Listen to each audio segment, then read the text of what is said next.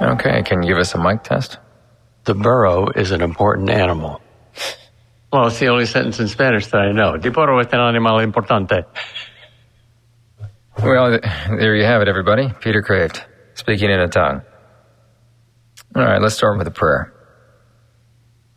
Lord God, we invite you into this hour. Amen.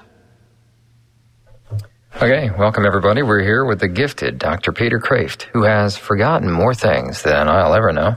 Is that a compliment or an insult? My name is Dave Nevins. I'm the webmaster for peterkreeft.com, and one of the perks I get is to occasionally hold informal dialogues with the master philosopher. There's a master philosopher here too? And today we're here to talk about one of the most important and exciting topics in life, the love of God, as manifested through regular, ongoing, repeatable experiences in the charismatic gifts of the Holy Spirit.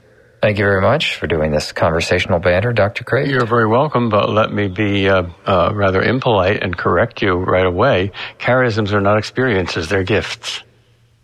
You have them whether or not you experience them. Well, that's why we're here, everybody. Hope you enjoyed the show. That's it. Yeah, no, charisms aren't experiences, but they manifest as experiences. That's evidence you know you have them.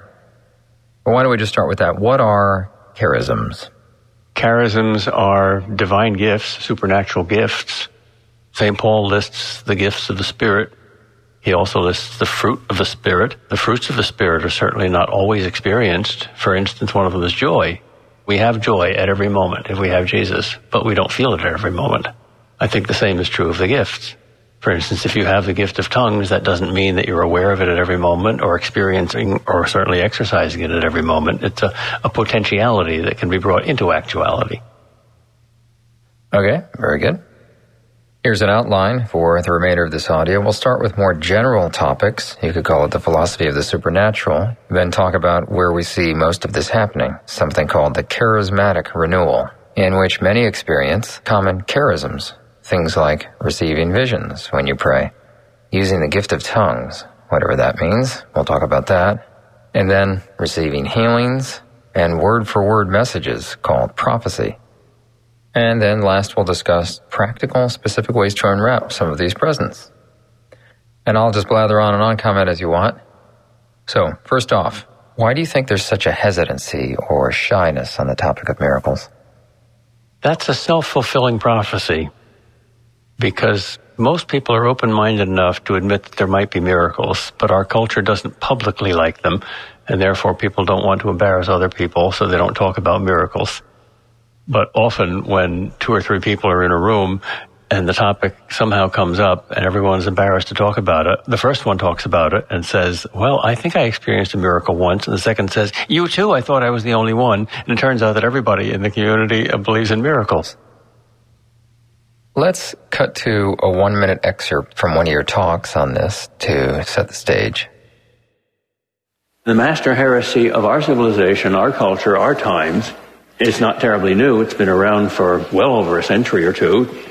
One of the popes called it modernism, and it's basically the loss of the supernatural, which means either loss of belief in the supernatural to the loss of the sense of the supernatural.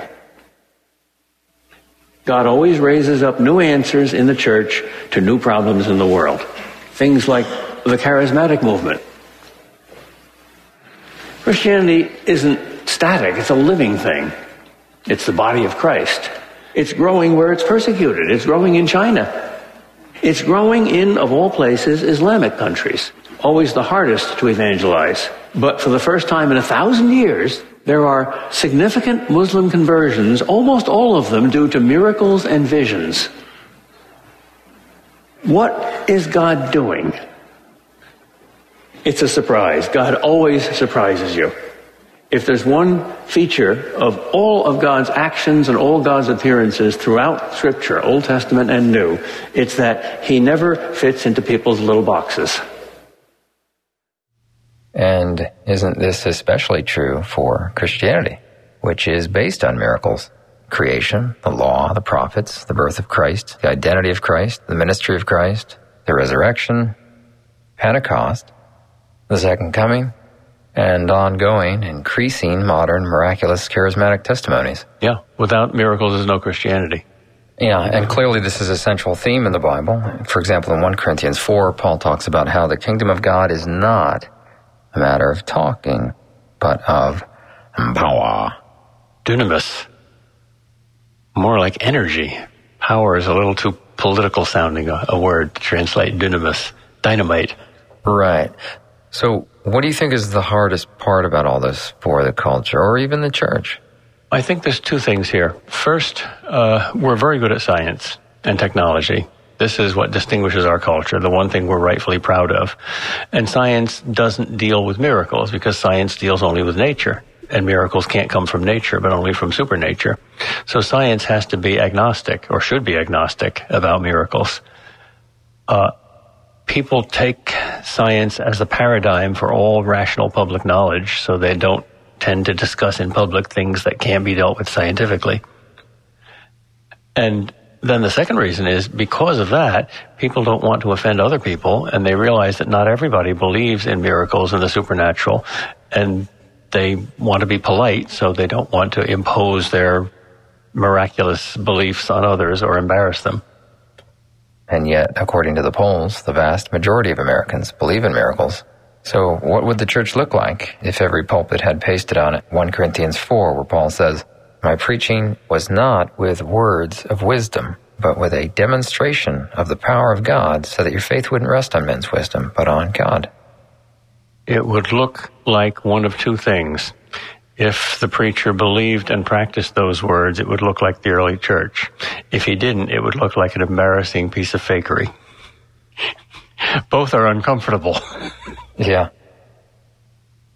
But isn't Christianity about God, for whom the supernatural is natural? So how can you not have the supernatural as part of your Christianity? You can't not have that element as part of your Christianity.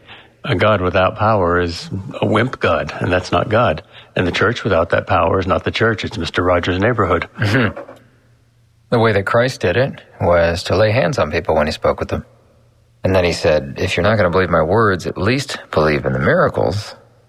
He seems to be saying they are the foundation. Ontologically they are. Without creation and incarnation and resurrection, nothing else happens. Mm-hmm. Some people even saw Jesus perform miracles and still didn't believe. Right, and isn't that because, I think this point is key, miracles, by their essence, are like gears on a car, or amplifiers that accelerate wherever you're already going, whereas things like doctrines simply tell you which way to point the car. Right. The miracles are like an afterburner, which gives special power to the car, and the doctrine is not a part of the car or something the car does, because those both change, but the roadmap, which tells you where the car should be headed. So if you've got doctrine but lack energy... Yeah, that's like a fantasy vacation with a roadmap only. Okay. Let's get more specific and talk about ongoing manifestations throughout the world. Cardinal Ratzinger, before he became Batman the 16th, said that we're living in the Pentecostal hour of the church, and at the time he spoke that, in the 1980s, Pentecostalism comprised only 6% of Christianity. Now, we're at an astonishing 25%, 600 million in the world's fastest growing movement. Let he who has ears, let him see. Well, to be a member of a church or denomination that calls itself Pentecostal is one thing. To be Pentecostal, to be under the power of the Holy Spirit, is another thing. All Christians are Pentecostal, but not all Christians are Pentecostalists. Right, and for those listening, I'm using the words charismatic and Pentecostal to be basically synonymous as those who experience the Pentecostal charisms. But what Ratzinger meant there was, I think, the Holy Spirit is working overtime in the 20th century. There have been more miracles and more martyrs in the 20th century than in all the previous centuries of human history combined. Yeah. And the Pew Forum on Religion and Public Life did an extensive international study on this, and the director, Louis Lugo, said, I don't think it's too far-fetched at this time to seriously consider whether or not Christianity is well on its way to becoming Pentecostalized. Oh, yes, and that's where the Christianity is growing. You don't see many miracles in Europe, and Christianity is dying in Europe. You see enormous miracles in Africa and in China, and Christianity is growing by leaps and bounds there. Huh. Can we solve the puzzle? Let's see. click, click, click. Yes, these pieces fit together. There's a quote you like to use on this. I think you said it was from Vatican II? I think the quote was, the charismatic movement will fulfill itself when it disappears into the rest of the church like a mighty river that waters a desert. And here's another one from the man whose job is to preach to the Pope. The only guy who can do that, Father Cantalamessa, handpicked by John Paul II 30-some years ago. He's on the vanguard of the charismatic renewal, and he makes these striking statements that through the renewal, people discover what Christianity is all about. I'm calling on people to hold seminars of new life in the Spirit where a person can experience the renewal and pass from being nominal Christians to real Christians. Well, of course. But the only addition, which I think he would agree with, is this should become so normal that it is not distinctive, and we don't need Life in the Spirit seminars because every RCIA program contributes to it. Amen. Hey, you preach it, bro. To see some of this in action, all one has to do is watch a movie like Finger of God, or another one similar to it called Furious Love, in which people are getting miraculous manifestations through a prayer called the laying on of hands, the first time of which can be offered as the baptism of the Spirit. And as Father Cantalamessa says, the baptism of the Spirit is not a human invention, it's a divine invention. It's a renewal of the whole Christian life and of all the sacraments. It is not an island. It's a grace meant for all the baptized, which is what you just pointed out. Now, why is there such a massive misunderstanding of this?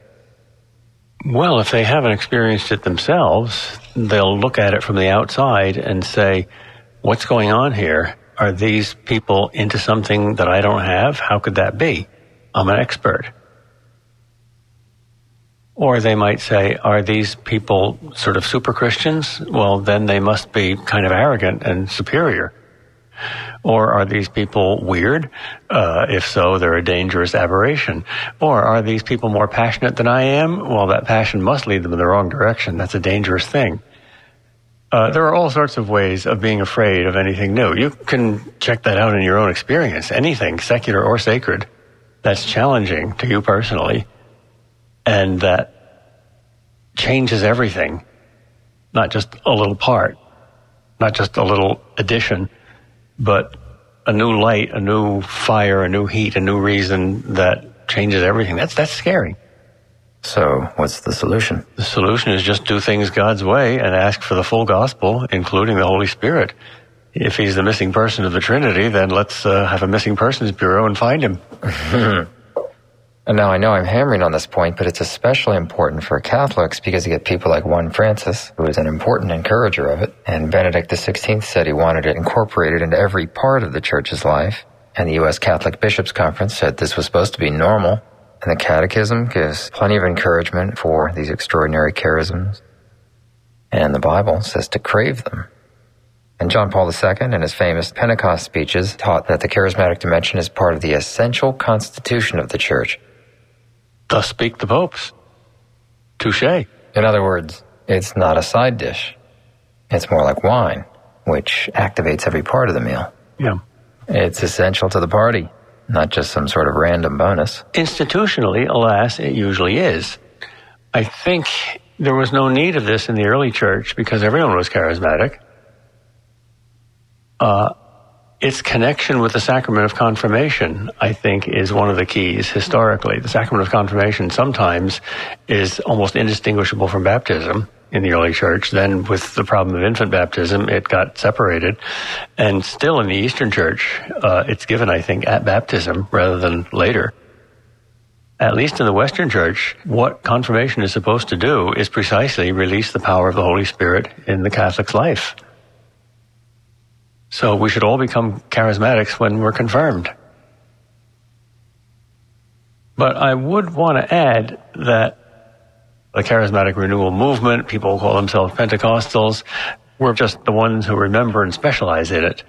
But I think there are very many people that are properly called charismatic, whom charismatics usually would not label as charismatic. All the recent popes, for example. Yeah. Okay, let's speculate for a minute. Can you bring up that study that you like to reference on SAT scores in the U.S.? In international competition of high school students in science and math. the 50 industrialized nations all had their best students compete in high school senior math and science tests. And the one 10 years ago, I think, the U.S. scored next to last. This time we were a little better. We were like somewhere in the middle. But both times the U.S. students thought they did the best. And it was either the Koreans, I think it was the Koreans, maybe it was the Japanese students who did the best, and they thought they did the worst. Thank you. Now, here's my challenge. Is it possible there's a direct parallel to this, in that the Western Church thinks it's on the cutting edge of the kingdom of God compared to the rest of the world, but by an underdeveloped exposure to the Holy Spirit, really it's not? Baptized Catholics have the Holy Spirit by baptism, and he should be further released in confirmation. So the possession of the Holy Spirit is necessary to salvation. That's clear from the New Testament. The release of the power of the Holy Spirit and the awareness of his presence and his power, that's another thing. That varies enormously, and that's where the third world countries have way over us. For those that are newer to this, one of the common places you can go to experience these things, as Father Kendall Mesa mentioned, is at the Life in the Spirit seminar. Or you can also go to something called an Alpha course. And one of the analogies used on the seminar is that sometimes Christians can be like glasses of chocolate milk, where the chocolate is settled to the bottom. And what is needed, the Apostle Paul says, is a stirring up. Shake them up. Is this the difference between potential grace and actual grace? Yeah. The chocolate's there, but it doesn't rise to the surface until you shake. That's good. And so we might be in a position already to experience more. Yep. And not even realize it. I think part of the reason for that is cultural and psychological. Americans are still largely Northern European, proper, very civilized, kind of British, and a little distrustful of passion and extremism.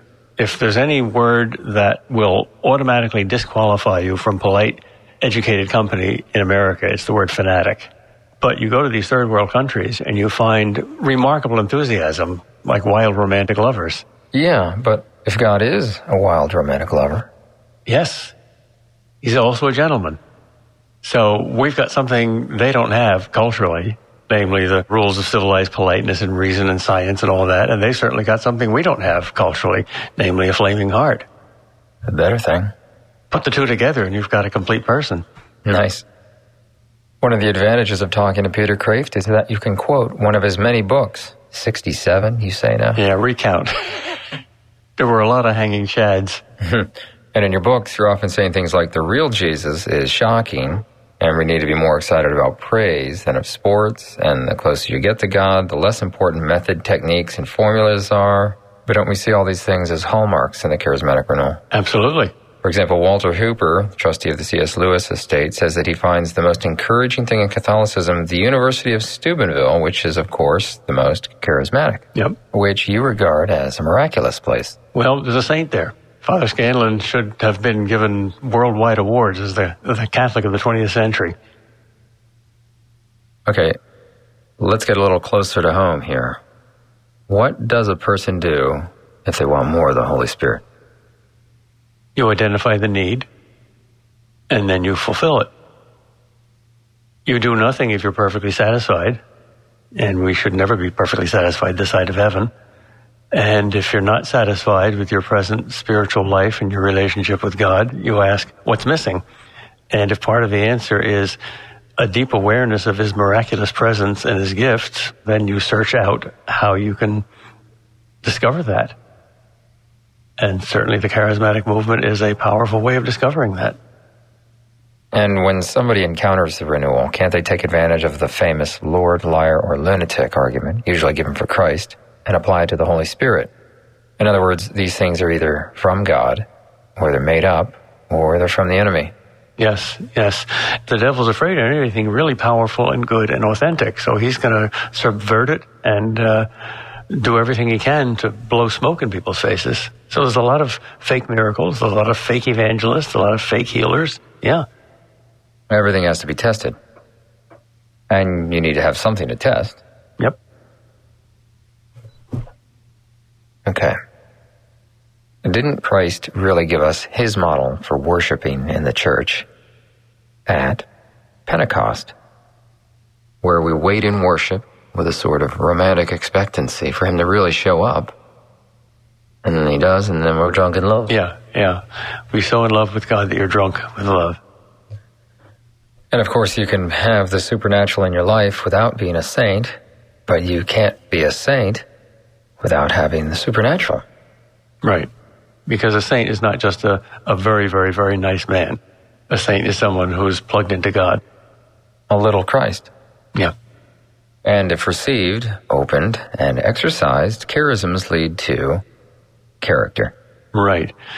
The less spectacular fruits of the Spirit are much more important than the more spectacular gifts of the Spirit, because they have deeper roots and longer lasting fruits, but they're connected together. They reinforce each other. The more of one, the more of the other. Excellent. The more of the one, the more of the other. I think the thing that makes the Pentecostal presence of God so central and so unique is that it specializes in God's initiative, especially in a group experience. So if we can have more of God's initiative and less of our own, we'll have more authentic Christianity, because Christianity is about God's love for us more than our love for God. That will also help us to distinguish the fake from the authentic, because God doesn't do fakery. So inauthentic charismatic gifts and inauthentic miracles are always from the bottom up. They're always done by human power. But when God works, he always surprises you, and he always bypasses something in you. He does something that you couldn't possibly do for yourself. And of course, he can't be boxed in or formularized. Yep. Okay, moving forward. Let's address the role of the intellect and the emotions. Intellectually, one easy misunderstanding, I think, is this view that the Bible is primarily principles interrupted by stories, when actually it's the reverse. It's primarily experiential stories with principles, like the difference between reading a book on marriage and being married. But don't we often get that backwards? Of course. Well, the whole purpose of the cognitive dimension is to lead to the deeper dimension.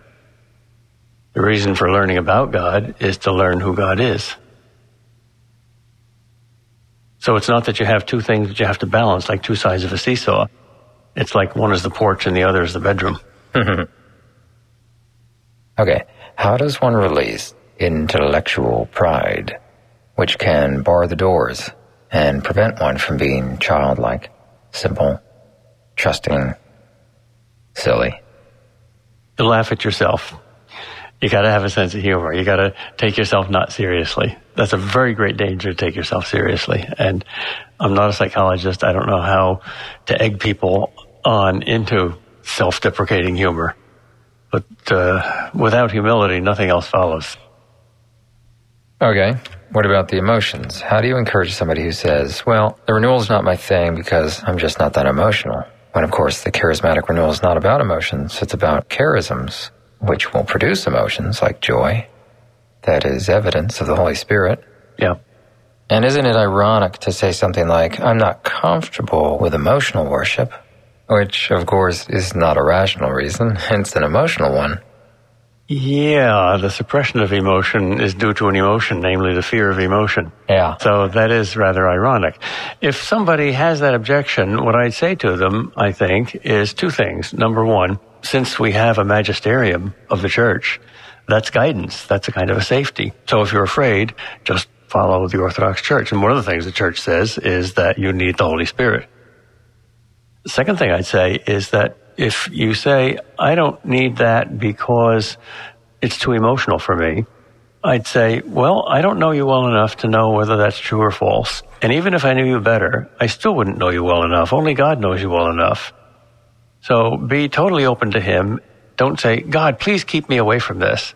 But for most places in our culture, don't you think there's a greater danger of unemotionalness? Mm-hmm. I mean, how do you have the passion of the Christ if your emotions aren't working? Two answers.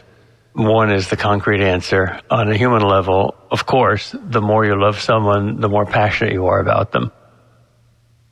So emotion is a kind of index of the depth of love.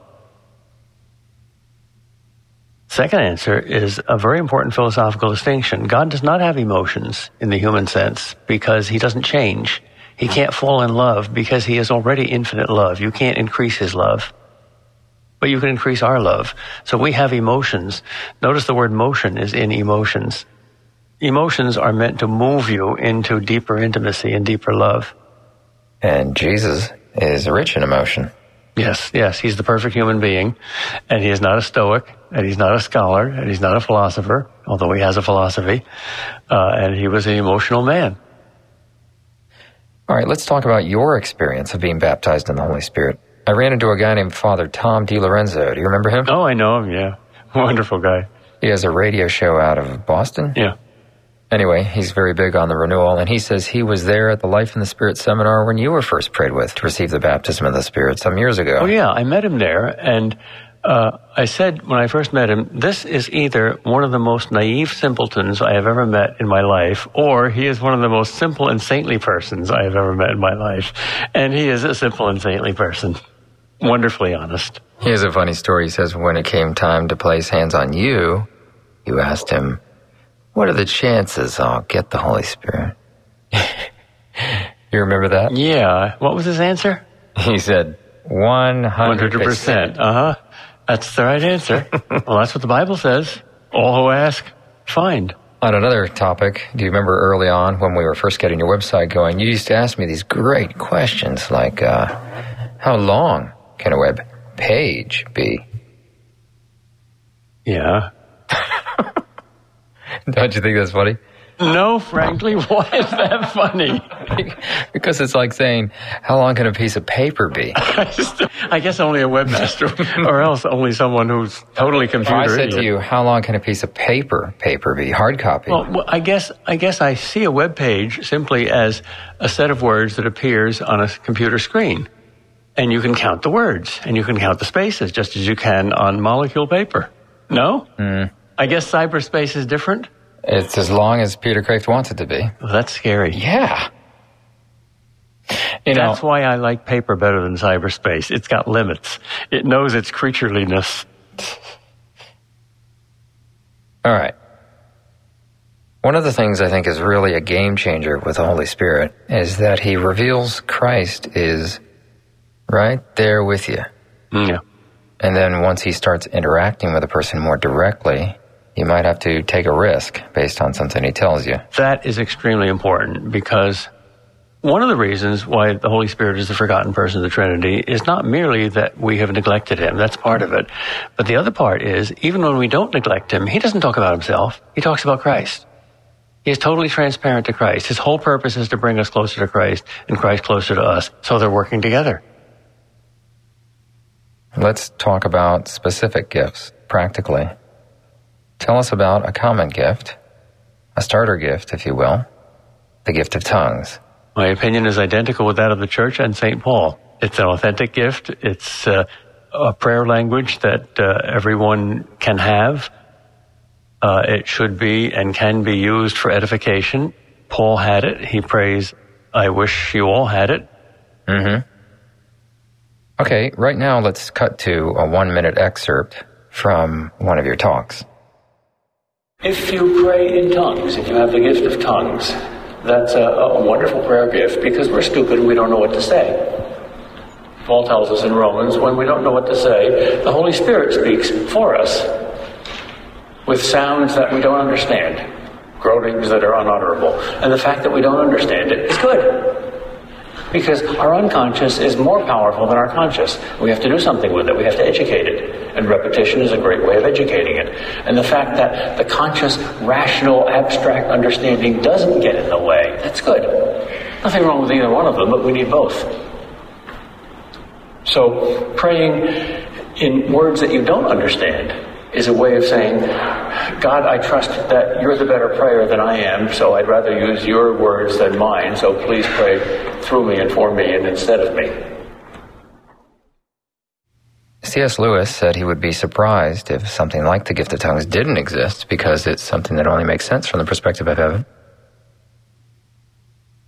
Would you call this a fair description? It is God praying for you. It's an artistic gift, deeper than words, a mystery-to-mystery dialogue. Not an earthly language, but a heavenly one, of angels. A lubricant for contemplative prayer. A private encrypted line that the devil can't read. Yeah, I'm not sure about the devil and how much he can read. I got that from St. Teresa of Avila's description of her gift of tongues. But I know he doesn't like it. He doesn't like anything that comes from God. And therefore, he loves to not only head you off away from God's gifts, but also misuse them.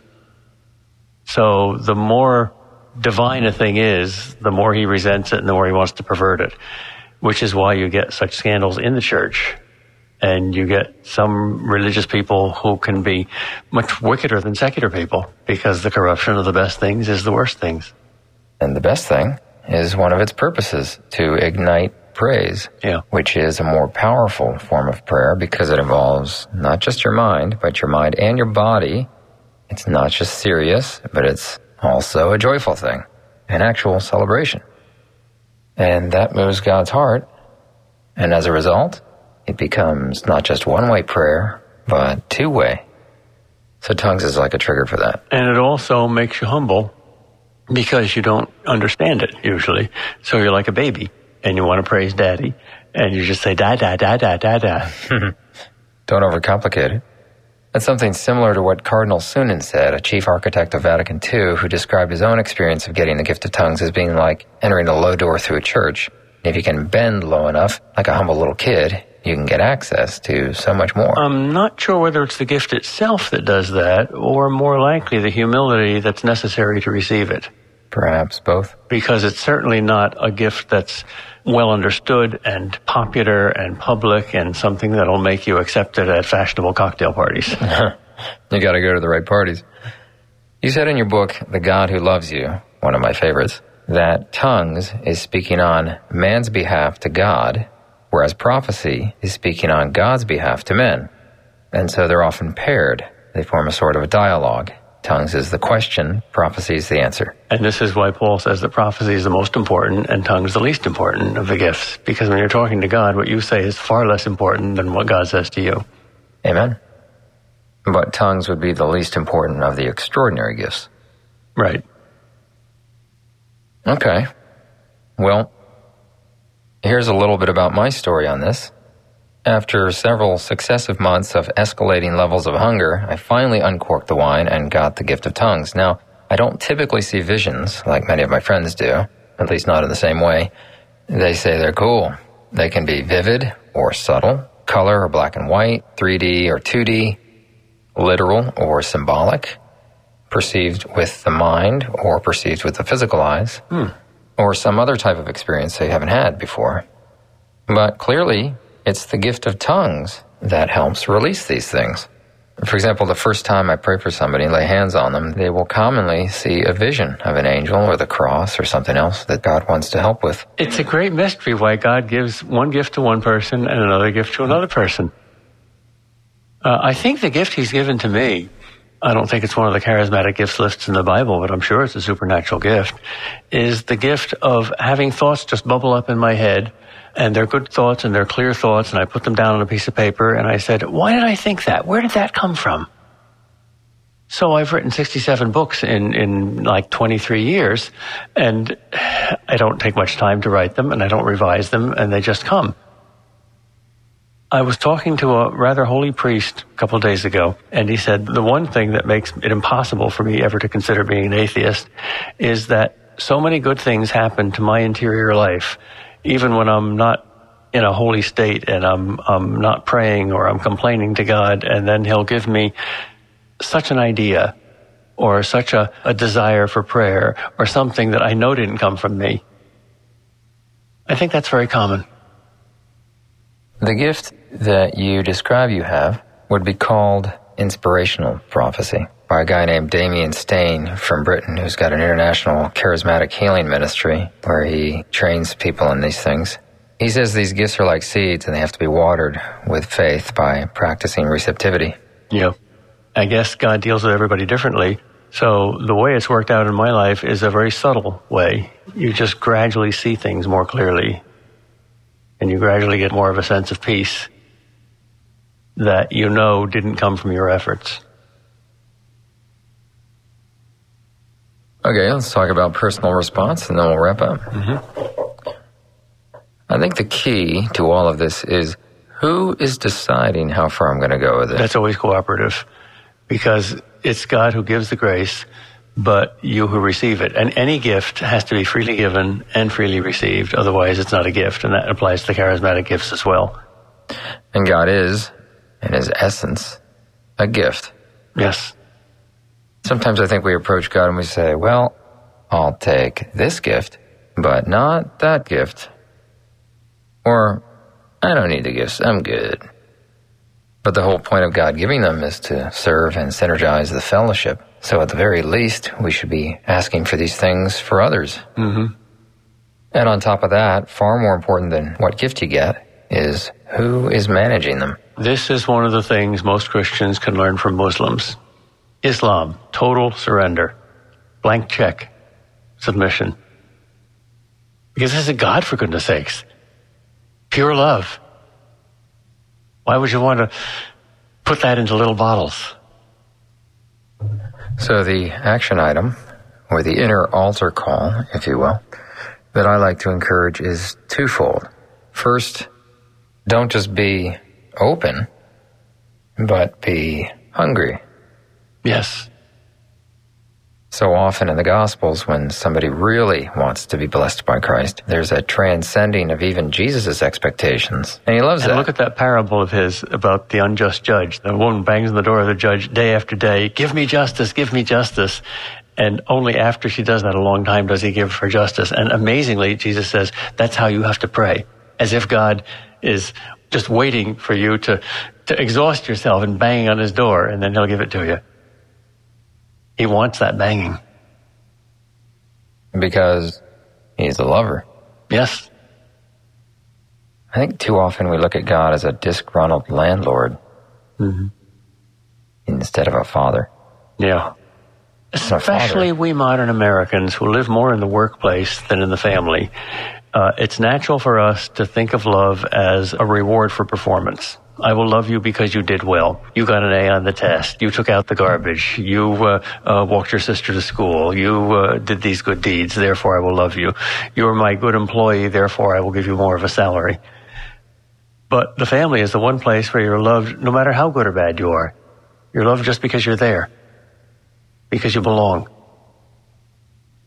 And that's how God loves us.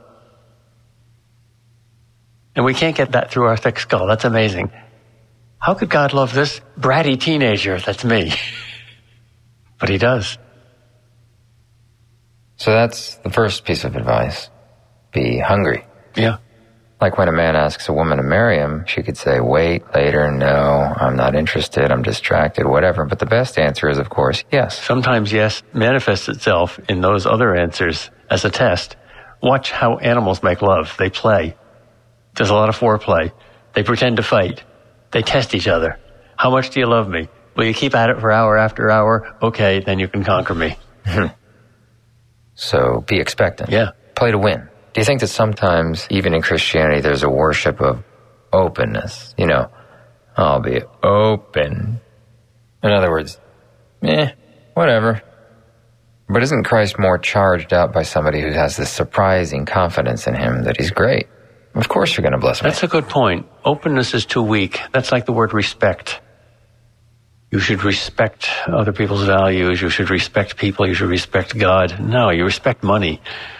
But it's got to be stronger than that. Yeah, it's not just openness, it's hunger. And the second piece of advice is to plug in to where people are already experiencing the power of the Holy Spirit and this two-way interactive prayer. And this is probably going to be at a charismatic prayer meeting or event. As you say in your book, Prayer, the Great Conversation, the Holy Spirit is not taught as much as caught. It's very simple. If you want to get wet, go out where it's raining. So if you want to become a saint, find a saint and hang around with them. Yeah, and in my experience, this takes a certain violence to the schedule to make room. Because if we want radical answers, then we need the radical avenues. And it helps to go to a meeting where there's actually a Holy Spirit. You can't just attend the meeting and say, oh, I went, nothing happened. You have to stay long enough for the Holy Spirit to show up. It's as if God is saying, if you're willing to do the ridiculous, I'm ready to do the miraculous. Sometimes he asks us to be ridiculous, yes. Sometimes he asks us to stop being ridiculous. Nothing really counts, whether it's being ridiculous or not being ridiculous, whether it's being public or private, whether it's being more emotional or less emotional. Nothing counts except in relation to his will. Anything that comes from and leads to him is good. Anything that doesn't is bad. So the bottom line is, God's crazy about you. Experience it. Yeah. And if by experience it, you mean feel it, well, that's a kind of a silly thing to say. I command you to feel a certain emotion at this point. You can't do that. Jesus commands us to love. Emotions can't be commanded. He commands us to love, to will, to want. Can you describe something in your life where there was a Holy Spirit sighting? Many, maybe all. The more you talk to believing and church-going Christians, the more you realize that miracles are the norm, not the exception. And the forms that the miracles take are incredibly diverse. They usually are unexpected. Sometimes they're expected, they're prayed for. But God loves to sneak up behind you and tap you on the shoulder and say, I've got a gift for you. And often we resist him time and time again. And then the subtle feeling grows that you're holding something at bay. And then you relax and you let your guard down. And you may not be explicitly hungering or praying for it, but then he gives you something that's so precious that it could only have been a miracle. I believe there are thousands of times more miracles than we think exist in the world, because the spiritual world is just as real and much more complex than the physical world. Off the top of your head, can you give us one? This very conversation. Neither of us knew exactly where it was going. You had a series of questions, and you suspected what my answers would be, but there's a lot that came out that didn't come from either those questions or my answers. Who knows where they came from? Divine inspiration. Would you enjoy seeing a vision of an angel? Of course. My goodness, that's like, what a silly question. That's almost like saying, would you enjoy watching Michelangelo paint The Last Supper? I wouldn't feel comfortable, but I'd certainly enjoy it. I might not be able to endure it, but I'd enjoy it. Well, the reason I bring that up is because when I invite people to a prayer meeting and I say, would you like to come to one of these gatherings where people are reporting experiencing things like seeing angels? And then I notice that this is one of the things that convinces me that Christianity is true, because it shows how emotionally fragile we are. Very rarely will the topic at least be addressed rationally. Yeah. We're also afraid of being conned and fooled. And we know there are fakers around, so we don't want to take a chance. Yeah, but a lover is a risk taker. That's a requirement. Right. You got to be in the game to score. We learn from mistakes almost better than from anything else. Wouldn't you say God enjoys it more when we're engaged rather than sitting back in a sort of apathetic fashion? Oh, absolutely. No woman could possibly respect a man who doesn't want to take a chance in loving her. So whenever a new person comes to our fellowship, I always invite them to get the prayer of the laying on of hands so that when they actually experience something, they know. Nobody has to convince them. For example, I have a friend who came for the first time and received a vision very clearly that her sister and her husband, who had been trying to get pregnant for years, would soon have a child. Flash to bang, not long after that they report they're pregnant. I have heard many, many such stories. Unfortunately, the media doesn't believe in them, so you don't hear them in public. Okay, great. That's it. Thanks for joining us. What's it like to be Dr. Peter Kreeft? What's it like to be Dave Nevins? Answering a lot of Peter Kreeft email. You're not as good as Peter Kreeft. No, better. I can't be Dave Nevins nearly as good as you can be Dave Nevins. Some might debate that, but did you know that God made you just for the fun of it? Yeah, I knew that. Most people don't. God's a real trickster. But how much more would we really get it if the Holy Spirit spoke that to us? The Holy Spirit has to speak that to them. That's not rational. It's above rational. I like to ask people, are you filled with the Holy Spirit or are you just faking it? Okay, everybody, thanks for listening. We're going to close here with a prayer in a moment, but first an announcement that if you want more on this topic, you can go to peterkreeft.com and reference the resources on the page where this audio is linked. Films, books, audio. Or you can go to my website, davenevins.com, for lots more. Okay, if you want to talk to God for all of us, that'd be great. Lord Jesus, help us to ask you and to hunger and to seek for only one thing, yourself. And since your will is for us to receive your very Spirit, give us the fullness of your Spirit so that we can enter fully into your joy in this life and certainly in eternity. Amen. Amen. All right. Thank you very much. You're welcome.